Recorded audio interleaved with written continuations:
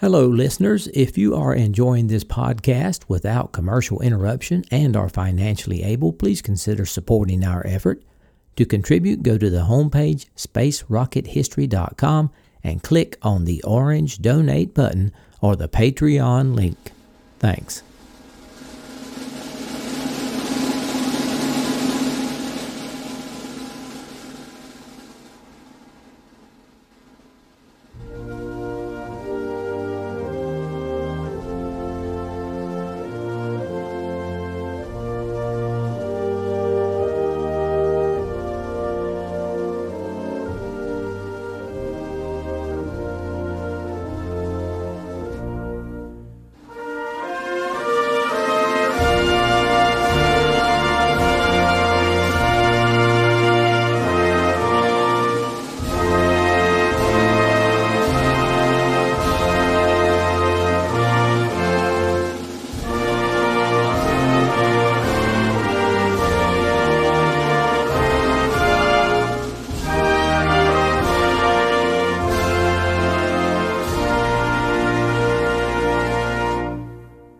Hello and welcome. This is Michael Annis, and you are listening to episode number 383 of the Space Rocket History Podcast. And now, Ariel 4, Prospero X-3, Shensi, Isis 2, and it's our 9th anniversary. We have a bunch of satellites to talk about today, and each of them was unique in its own way, and all of them were launched in 1971. First of all, we have Ariel 4. The UK, United Kingdom Research Satellite 4, also known as Ariel 4, was a small observatory designed to investigate the interaction between electromagnetic waves, plasmas, and energetic particles present in the upper ionosphere. It was operated by the Science and Engineering Research Council. Ariel 4 leveraged both the design and hardware of Ariel 3 to reduce cost. Ariel 4 used pieces of its predecessor's flight backup unit and spare parts. The satellite only cost about 1.25 million pounds. It was the first satellite of the Ariel program to have a mission-oriented payload. This is the case when all of the experiments were designed to research one scientific objective. The scientific objective was to study the interaction between high-energy charged particles and electromagnetic radiation in the upper ionosphere and magnetosphere. 3 of the 5 experiments on Ariel 3 were to determine a single scientific objective. So those 3 were improved for use on Ariel 4, and an additional experiment was added. Experiments included observation of radio noise, electron density, and temperature, very low frequency and extremely low frequency propagation, very low frequency impulses, and characteristics of low-energy charged particles. The experiments accounted for 18.5 kilograms of the spacecraft's mass. It was also the first in the program to carry an American experiment. British Aircraft Corporation was the prime contractor to build Ariel 4. Ariel 4 had a launch mass of 101 kilograms. It was the first satellite in the Ariel program to be able to perform attitude maneuvers. Now I have a description of Ariel 4's appearance. There is a picture on the homepage as well. The satellite structure was similar to that of previous UK satellites, with 4 paddles extending out and downward from the base of the main satellite body. These paddles served as solar power cell mountings and as mounting for experiments. The satellite was a right cylinder attached to a right conical structure with solar cells placed on the cylindrical surface. The satellite was spin stabilized with an attitude control system that maintained the spacecraft's spin axis within 5 degrees of parallel alignment with the geomagnetic axis.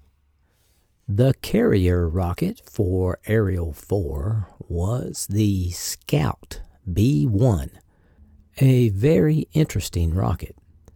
The Scout family of rockets were American launch vehicles designed to place small satellites into orbit around the Earth.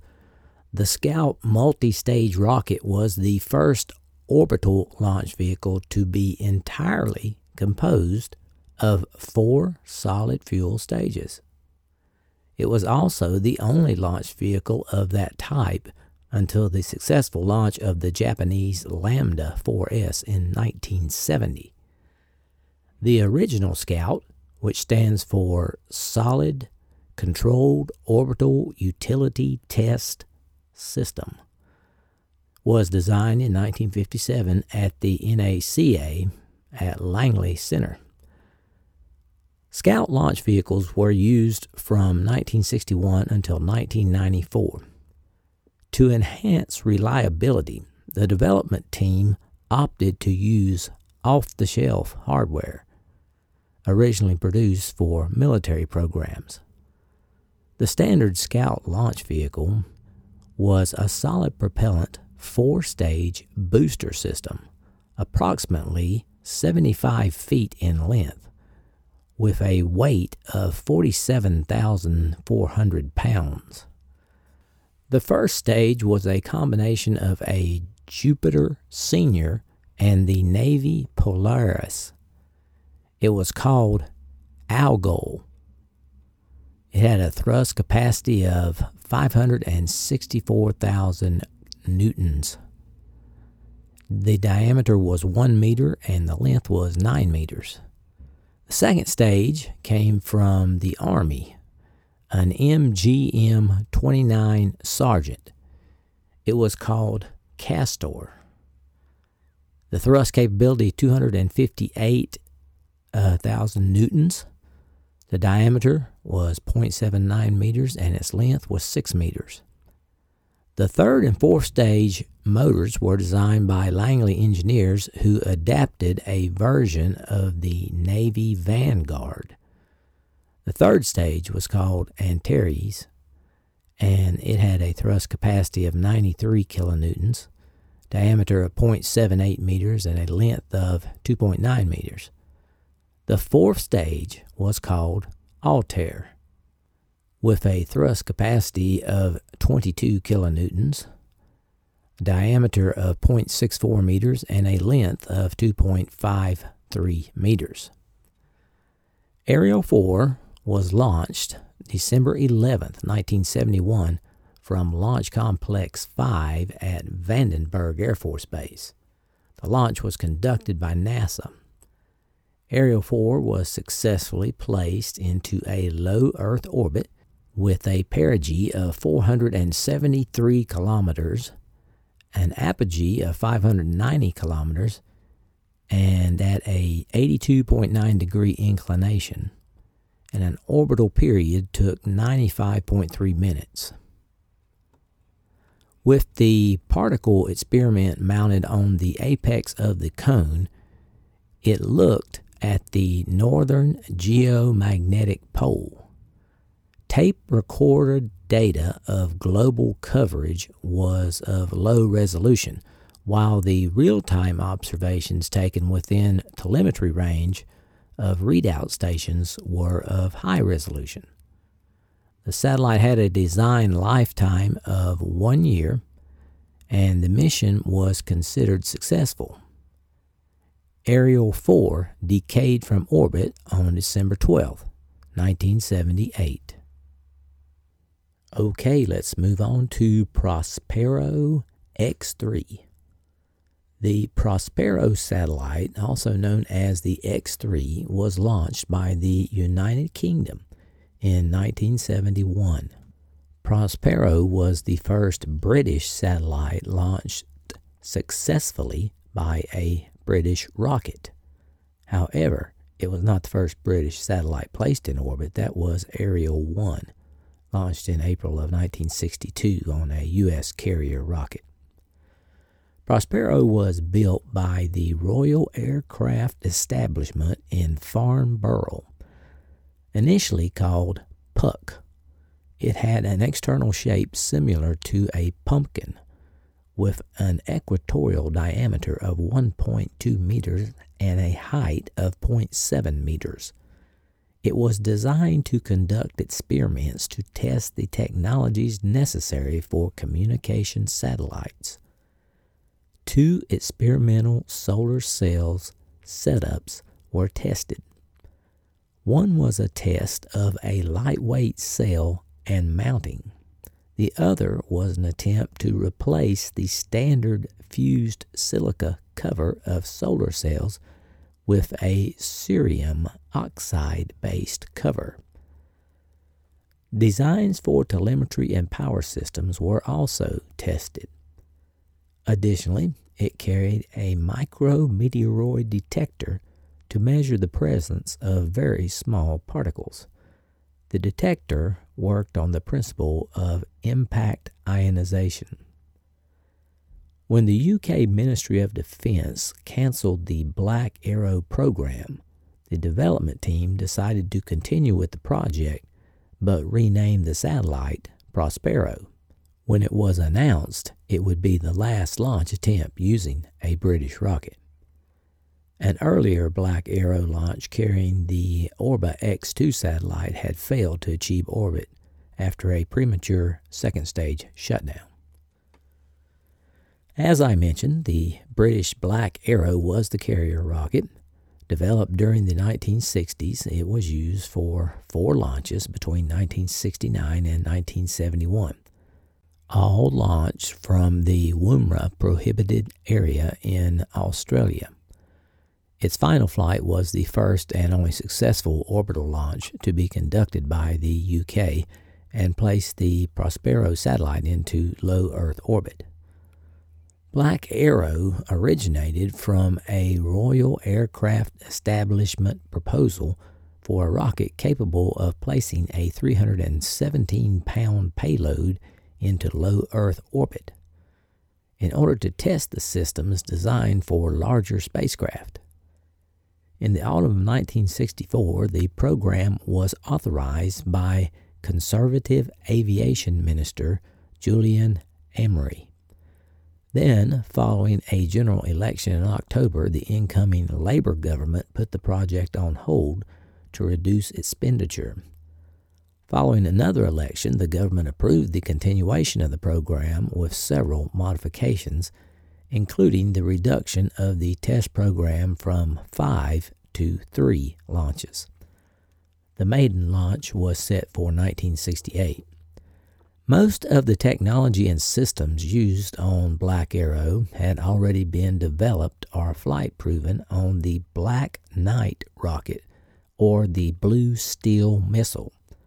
Black Arrow was designed to reuse as much technology from the earlier programs as possible in order to reduce costs and simplify the development process.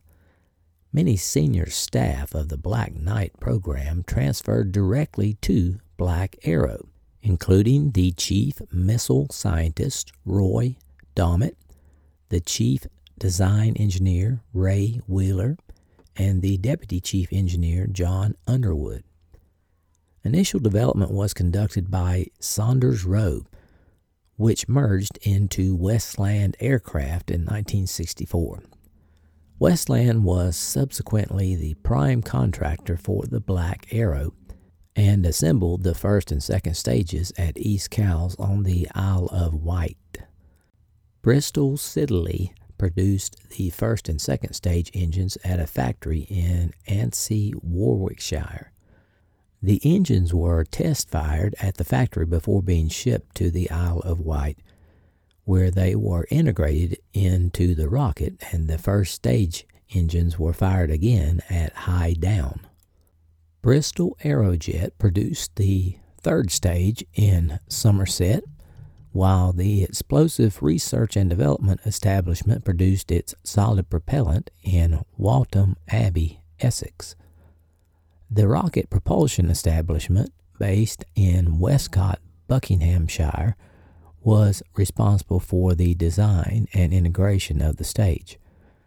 The name Black Arrow came from the Ministry of Supply policy of assigning designations consisting of color and a noun, unofficially known as rainbow codes, to research programs conducted by the armed forces. The first and second stages of the Black Arrow were fueled by RP-1 paraffin, burnt using high-test peroxide as an oxidizer. Due to the optimum mixture ratio being about 7, a larger oxidizer tank was required compared to many contemporary launch systems. The oxidizer tanks were located below the fuel tanks, following the practice of putting the more dense propellant at the top in order to move the center of gravity higher and make the rocket more stable when in flight, and thus easier to control. This arrangement had been pioneered by Germany and the United States, whereas the Soviet Union had placed oxidizer tanks above fuel tanks, making it easier for the lower tanks to be filled first. Thrust vectoring was used to provide attitude control on the first two stages. The 8 first-stage combustion chambers were arranged in pairs, which could gimbal either way along one axis.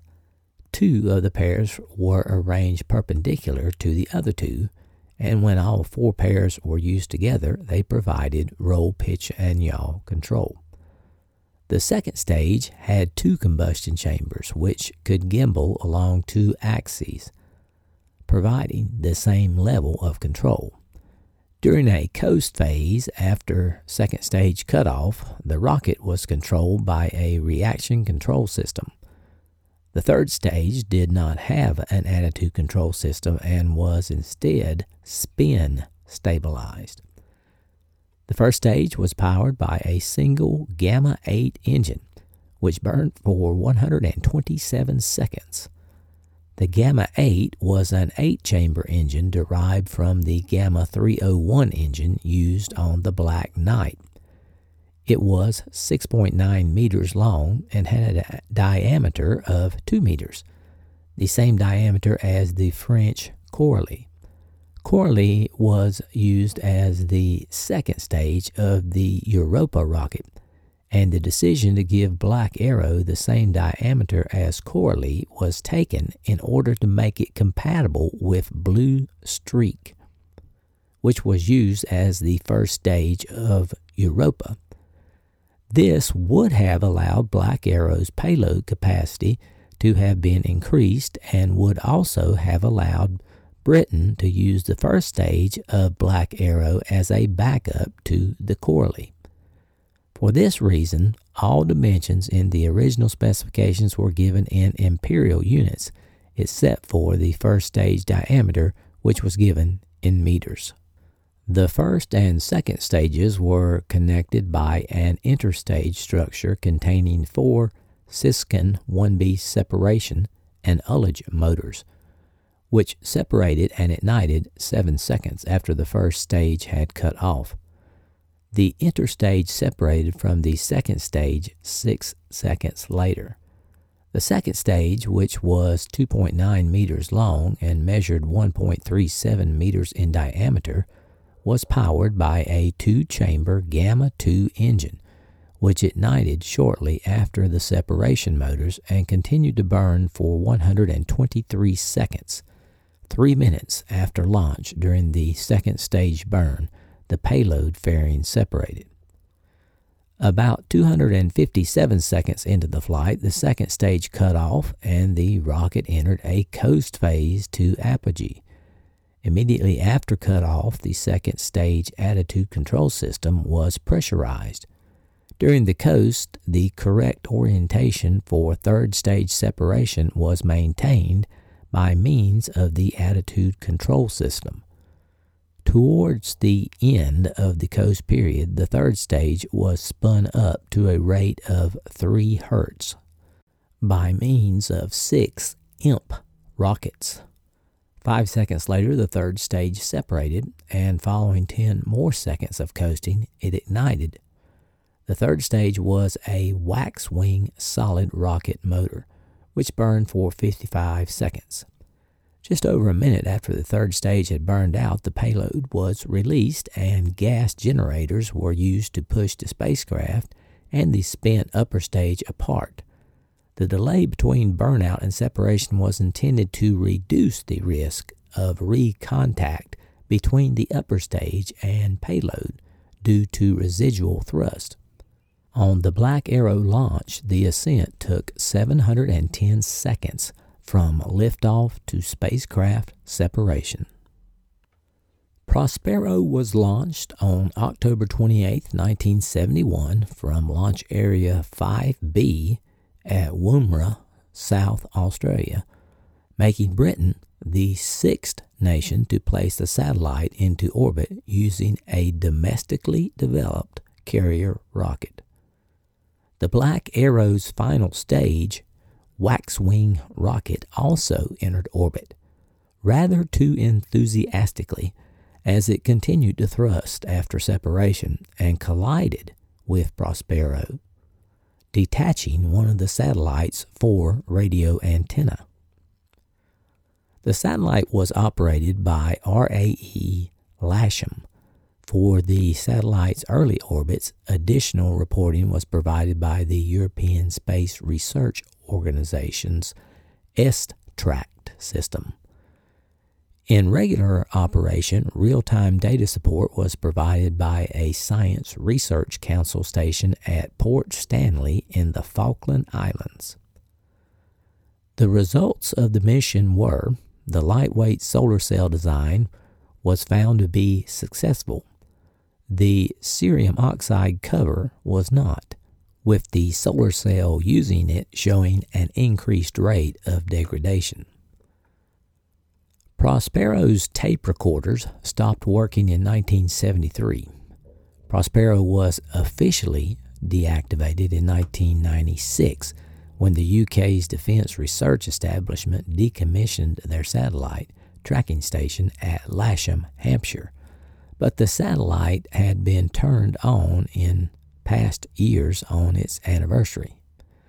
It is in a low Earth orbit and is not expected to decay until about 2070, almost 100 years after its launch. In September 2011, a team of University College London's Mullard Space Center Laboratory announced plans to re-establish communications with Prospero in time for the satellite's 40th anniversary. As of September 2012, not much progress had been made in establishing contact with the satellite due to time constraints. At perigee, Prospero can be seen, though, through binoculars at a magnitude +6 overhead, steady. A plan to retrieve Prospero and return it to Earth for a museum display is currently being developed by Skyrora and other UK companies. A second satellite was built as a flight spare, but was not needed after the successful launch of the Prospero satellite. It has been donated to the Science Museum in London.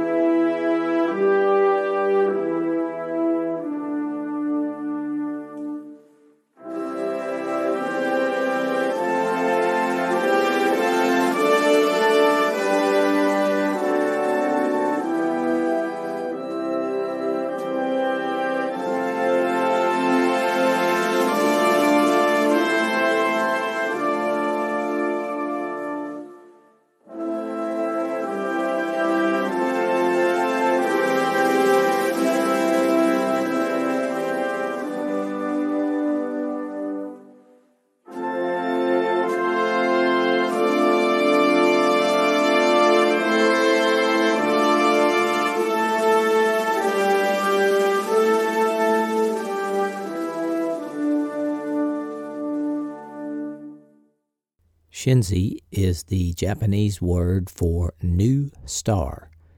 It is also the name of the first Japanese scientific satellite. The Shinzi satellite weighed 66 kilograms or 145 pounds. Shinzi had a 26-sided body measuring 71.2 centimeters in diameter across the flat sides. Scientific payload included solar radio receivers, cosmic ray detectors, and ionospheric probes. The power supply system consisted of solar cells and nickel-cadmium batteries. The launch vehicle was a solid-fueled Mu-4S rocket. The Mu, also known as M, was a series of Japanese solid-fueled carrier rockets which were launched from Uchinori between 1966 and 2006. Originally developed by Japan's Institute of Space and Astronautical Science, Mu rockets were later operated by Japan Aerospace Exploration Agency, following the Institute of Space and Astronautical Science becoming part of it. The first Mu rocket, the Mu-1, made a single suborbital test flight on October 31, 1966. Subsequently, a series of rockets were produced, designated Mu-3 and Mu-4. In 1969, a suborbital test launch of Mu-3D was conducted, the first orbital launch attempt for the Mu family, using a Mu-4S was conducted on September 25, 1970. However, the fourth stage did not ignite and the rocket failed to reach orbit. On February 1971, Tianzi-1 was launched by another Mu-4S rocket. Two further Mu-4S launches took place during 1971 and 72. The four-stage Mu-4S had a length of 23.6 meters, a diameter of 1.4 meters, and a payload capacity of 180 kilograms. Shinzi was launched from the Uchinori Space Center, Japan, on September 28, 1971, under the authority of the Institute of Space and Astronautical Science, which was then part of the University of Tokyo. Shinzi observed solar radio emissions, cosmic rays, and plasmas in Earth's ionosphere. All experiments operated nominally after launch, except for the electron temperature probe, which was damaged on separation, and one Geiger tube that failed after 3 days of operation. Otherwise, good data was received for 4 months until tape recorder failure. Only a limited amount of real-time data was subsequently obtained. By late 1973, the experimental equipment had become no longer useful for meaningful scientific observation, but Shinzi still remains in orbit.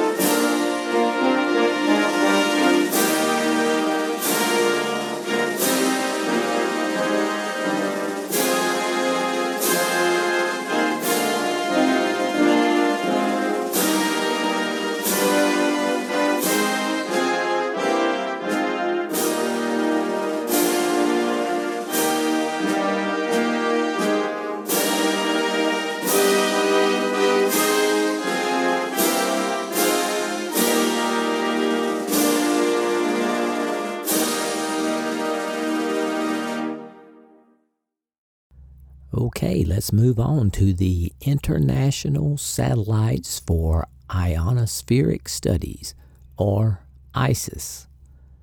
ISIS 1 and 2 were the third and fourth in a series of Canadian satellites launched to study the ionosphere over one complete solar cycle. After the success of Canada's Alouette 1, Canada and the U.S. jointly sent up 3 more satellites in the ISIS program. The first was named Alouette 2, originally being named ISIS-X. As was the case for the Alouette satellites, RCA Limited of Montreal was the prime contractor for both ISIS 1 and 2. ISIS-1 was launched on January 30th, 1969 by a Delta rocket at the Western Test Range of Vandenberg Air Force Base in California. Unlike the Alouette satellites, the ISIS-1 had complex navigational equipment and a tape recorder to record some experiments when they were out of communications range and play back the results when the satellite came over Canada again. Some other experiments were not recorded, but data was sent in over several stations around the globe. In total, it conducted 10 experiments. Now let's move on to ISIS-2. Due to budget constraints, the design of ISIS-2 was largely similar to that of ISIS-1. ISIS-2 was also an ionospheric observatory instrumented with a sweep and a fixed frequency ionosonde, a VLF receiver, which is very low frequency, an energetic and soft particle detector, an ion mass spectrometer, an electrostatic probe, a retarding potential analyzer, a beacon transmitter, a cosmic noise experiment, and 2 photometers. 2 long cross dipole antennas, 73 meters and 18.7 meters, were used for the sounding, very low frequency, and cosmic noise experiments. The photometers allowed images to be taken for the first time of an aurora borealis as seen from above. The experiment package also included a programmable tape recorder with a 1-hour capacity. For non-recorded observations, data from satellite and sub-satellite regions were telemetered when the spacecraft was in the line of sight of a telemetry station.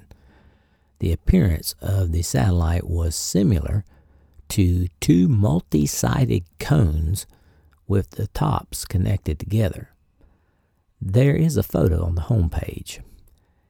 The satellite's mass was 264 kilograms. The carrier rocket for both ISIS 1 and 2 was the Delta E-1. Delta is an American versatile family of expendable launch vehicles that has provided space launch capacity for the United States since 1960. More than 300 Delta rockets have been launched with a 95% success rate. Only the Delta IV Heavy rocket remains in use as of November 2020. Delta rockets are currently manufactured and launched by the United Launch Alliance. The original Delta rockets used a modified version of the PGM-17 Thor as their first stage. The Thor had been designed in the mid-1950s to reach Moscow from bases in Britain or similar allied nations, and the first wholly successful Thor launch had occurred in September 1957. Subsequent satellite and space probe flights soon followed using a Thor first stage with several different upper stages. The fourth upper stage used on the Thor was the Thor Delta, Delta being the fourth letter of the Greek alphabet. Eventually, the entire Thor Delta launch vehicle came to be known simply as Delta. NASA intended Delta as an interim general-purpose vehicle to be used for communications, meteorological, and scientific satellites and lunar probes during 1960 and 61.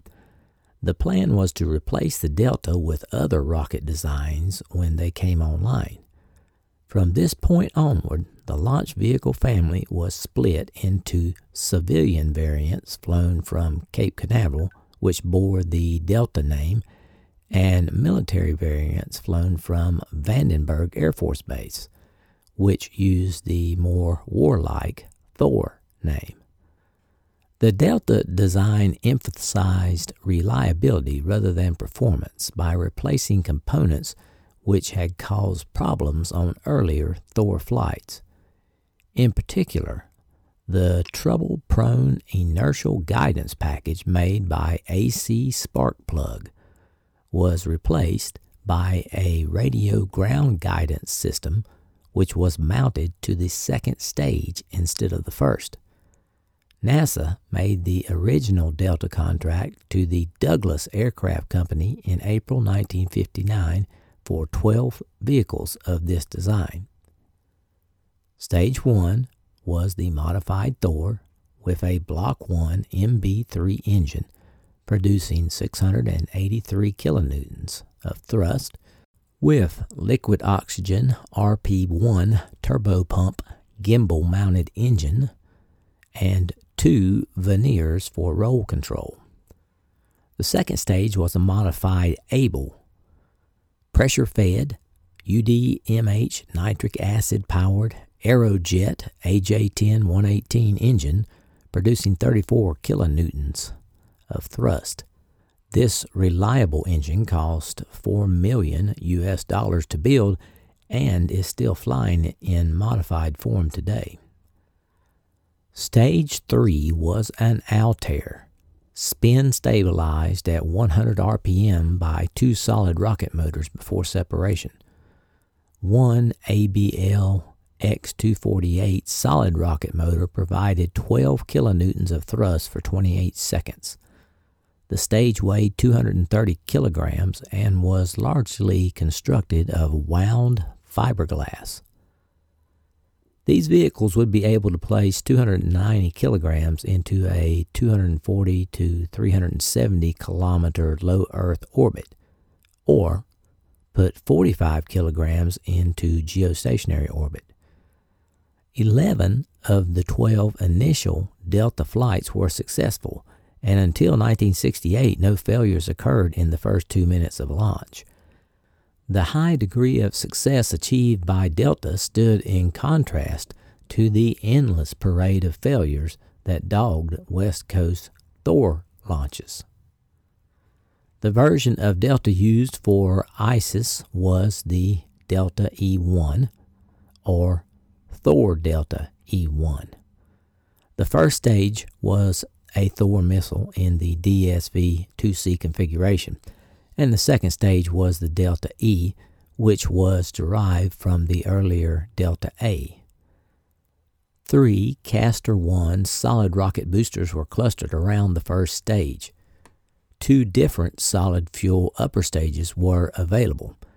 An Altair 2 was used on the baseline version, but the E-1 version used by ISIS was a FW-4D to increase performance. Delta E rockets were launched from Cape Canaveral Air Force Station Launch Complex 17 and Vandenberg Air Force Base Space Launch Complex 2E. All 23 flights were successful. ISIS-2 was launched from Vandenberg on April 1st, 1971. The spacecraft successfully reached orbit and was spin stabilized to about 2 RPMs after antenna deployment. There were 2 basic orientation modes for the spacecraft: cartwheel and orbit aligned. The spacecraft operated approximately the same length of time in each mode, remaining in one mode typically 3 to 5 months. The cartwheel mode with the axis perpendicular to the orbit plane was made available to provide ram and wake data for some experiments for each spin period, rather than for each orbit period. Attitude and spin information was obtained from a 3-axis magnetometer and a sun sensor. Control of attitude and spin was possible by means of magnetic torquing. Telemetry stations were located so that primary data coverage was near the 80 degrees west meridian and near Hawaii, Singapore, Australia, England, France, Norway, India, Japan, Antarctica, New Zealand, and Central Africa. NASA support of the ISIS project was terminated on October 1, 1979. A significant amount of experimental data, however, was acquired after this date by the Canadian project team. ISIS-2 operations were terminated in Canada on March 9, 1984. The Radio Research Laboratories in Tokyo, Japan, then requested and received permission to reactivate ISIS-2. Regular ISIS-2 operations were started from Kashima, Japan in early August 1984. ISIS-2 was deactivated effective January 24, 1990 due to deterioration of battery capacity. A data restoration effort began in the late 90s and successfully saved a considerable portion of the high-resolution data before the telemetry tapes were discarded.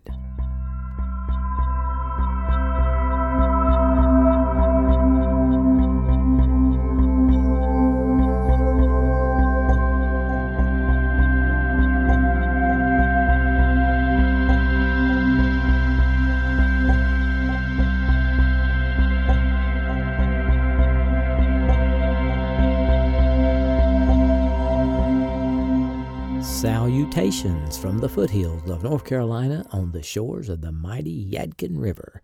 This is Michael Annis, your host, and I want to say thanks for listening to episode number 383 of the Space Rocket History Podcast, entitled Ariel 4, Prospero X3, Shensi, ISIS-2, and our 9th anniversary. Hope you enjoyed this episode. It was a pleasure to bring it to you. The 2022 donors page is up to date, so please go by the website to make sure your name is there at the correct level with the correct longevity emoji. If it's not, email me at spacerockethistory@gmail.com. 2 quick reminders. If you need to contact me, use the new email address, spacerockethistory@gmail.com. Don't use the old one, because it won't work. And 2, if you would like to donate by mail, which is great for me, please use my new permanent address, which has been active for about 6 months. If you don't know what that is, please email me and I will give it to you. Our next episode should appear by March 10th. If you're looking for old episodes, the first 204 are available on the Archive podcast. Search for Space Rocket History Archive. It should be available on most podcatchers. If you're using Google Podcasts, you have to type in the whole name of the podcast, Space Rocket History Archive, or the search engine won't find it. Google made some changes. Who knows why? And by the way, if you began the emoji maneuver last year, now is an excellent time to complete it. Had just a few afterthoughts. I want to apologize for my mispronunciation of English, Australian, Canadian, and Japanese words and places. Well, this completes everything I'm going to cover in 1971. I try to cover, as you know, all the significant manned and unmanned missions each year. Next time, it's 1972. I've already covered the manned missions, but there were several significant unmanned missions that need to be covered. Then, it's on to what most of you are waiting for. 1973 and that thing they did in the sky. I think you know what I'm talking about. So, if some of these unmanned missions are not your cup of tea, just hang on. It's coming soon. And if it is your cup of tea, please enjoy them to the utmost. As you may have noticed, it's not so easy to find clips and information on these lesser-known missions, especially the Japanese Shinsei. But I really find those carrier rockets interesting too. That Scout and the MU-4S on the Shinsei were 4-stage solid rocket engines. And they impressed me in the simplicity of it all. But it makes me wonder, knowing how I've read about how it felt on the shuttle, do you think those rockets shook pretty bad when they were lit? Those solid rockets? Anyway, we need to keep moving. I do have some big house news to share with you later, so let's keep going. It was our 9th anniversary of the podcast on February 13th, and I thought we would have a little celebration. Most podcasts don't make it to 9 years, and I certainly didn't think this one would. But thanks in large part to the donors and the listeners, we did. So this is really our celebration of 9 years and 383 episodes. Honestly, we have been so busy with the farm and the house that I didn't have time to do what I originally planned. So I thought we would do something simple that most people enjoy and we haven't done in a while. The good old Tang ceremony. So if you would like to celebrate with us, press pause and go get your Tang. We'll wait here for you. Okay, Mrs. SRH has joined us now. Is there anything you'd like to say to our listeners? Yes, hello, friends. You know, I just really can't believe it's been 9 years and almost 400 episodes. Your support has made this happen. Thank you. Thank you. You know, Mike worked on this podcast all by himself for years. Then, when I retired, I came on board and I helped a little. Thank you for being a part of this journey with us.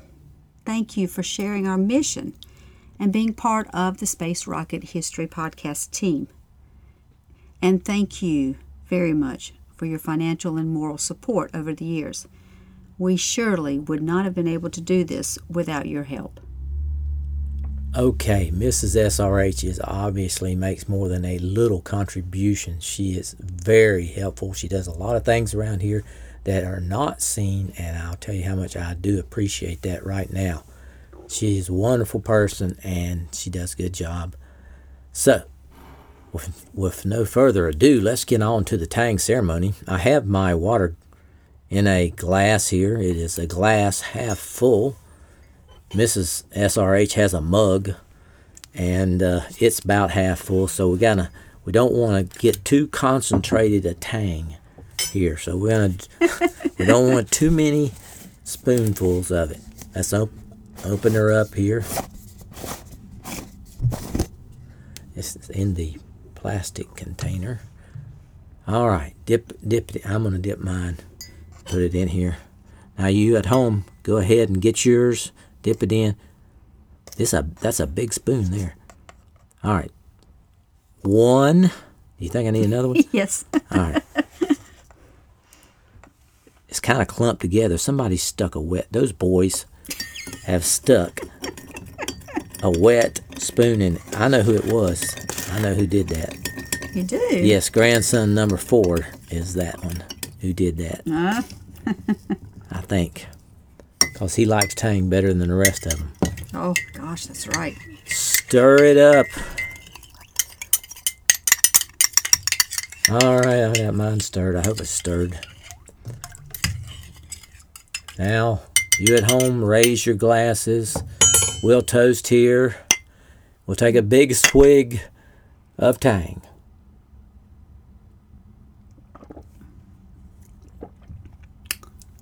Not sure I got my concentration right on that. Boy, that's tangy. Okay. Thanks everyone for being here. And we appreciate it so much. And hopefully we can continue a few more years. For those interested in the house progress, there's still been nothing done about the leak in the 12-foot long trench in the basement floor. The gas fireplace ceramic is still broken, but they did install the gas line to it, and they did install the gas logs. The exterior vinyl siding is now complete. They installed the final metal pole support in the basement. They still have not trimmed around one of the front windows, and they have to retrim around the new window they put in the bedroom. The interior basement door was installed, but the coat closet door was not. The carpet is still not installed. The sheetrock is still not repaired where they replaced the shower. The final electrical is complete except for a missing light in the kitchen, and for some reason, the basement lights stopped working. The HVAC is connected and working. They just forgot to put on 2 of the registers that go on the ends of the vents. The plumbing is complete except connecting to the well, and they're missing 1 toilet. They ran the underground PVC to the well. Now they are, make sure you understand, they're connecting to an existing well that we are currently using, so that well has to remain on. So when they installed the house water pipe, they cut the power line to the well. The power line they cut was actually sticking up above ground. You could see the cut wire, or at least half of it. They didn't have a problem with that and covered their trench back up with dirt and took their machine and left. Well, when we discovered the water was off, we went to check the well, and it was immediately obvious by the wire sticking out of the ground that they had cut it. So we got them back out there, and they, of course, assured us there was no way they could have cut it. Then I had to prove to them that they cut it. But they did not want to dig the other end of the wire up and splice it back together because they would have to use a shovel to do that. Instead, they thought it was smarter to get a trencher back out there and trench out the power line to the power panel. Now, I knew if they did that, they were going to cut something else. They were going to cut another pipe underground already, or another line underground, because this is a 100-year-old farm we have here, and there's wires running all over the place under the ground, and pipes too. So I didn't want them to do that, and also they would have to cut right through the driveway to do that. So I didn't want them to do that. So someone higher up in the company told them they had to dig it up using a shovel, and they found the wire they were looking for pretty quickly and called their electrician to splice it back together. And that solved that problem, although it took quite some time, most of the day, to get that covered. Then we had the biggest showstopper of them all. The contractor told me they couldn't get my garage door in and wanted me to buy one myself, and they would give me an allowance of $1,322. The cheapest garage door we could find was $2,850. The contractor said he could only give me $1,322, which is less than half of what it cost. My daughters were so anxious to get into their houses that they took that deal and paid the extra money to get someone else to install. Strangely enough, the people they got two different vendors to install theirs, and one daughter got theirs installed in 10 days. 10 days installed, and the other one took about 13 days. Now, I decided not to take that deal because it seemed like a scam to me. Garage doors have become more scarce, and the price has gone up. So I think the contractor was trying to get me to cover the price increase in garage doors. I told the contractor he should have ordered it sooner if he couldn't get it in. He said he ordered it when they started the house. Now, they started the house almost 9 months ago. So he's telling me he couldn't get a garage door in 9 months. But my daughters got both of theirs installed in less than 2 weeks. Now, something's wrong with that story. So, the contractor said we would have to delay getting into the house until we got the garage door. So we couldn't move in. So I have a meeting with the contractor's boss on Friday. Hopefully we can get this resolved because I believe there is a scam afoot. And this is kind of the second time they've tried a maneuver like this on me. The first was with the small shower they put in. And you may recall that they told me there was not a shower the size that we ordered in the entire United States until we went online and found one. So, we are definitely not going to meet our settlement date of March the 4th. And at this point, I don't know what's going to happen. Okay, over the past 2 weeks, we had a few contributions. Stefan S. from Germany donated at the Orion level and earned a Nova emoji. John W. sent in another donation and moved to the Salyut Skylab level with rocket emoji. Eric P. from Illinois donated at the Apollo level and earned a Galaxy emoji. Christian S. from Germany donated at the Vostok level. Christoph C. pledged on Patreon at the Mercury level and earned a rocket emoji. And Chris pledged on Patreon at the Mercury level. Our total Patreon donors have reached 251 with a goal of 300 by the end of 2022. Our total donors for 2022 have reached 291 with an overall goal of 500 for the year.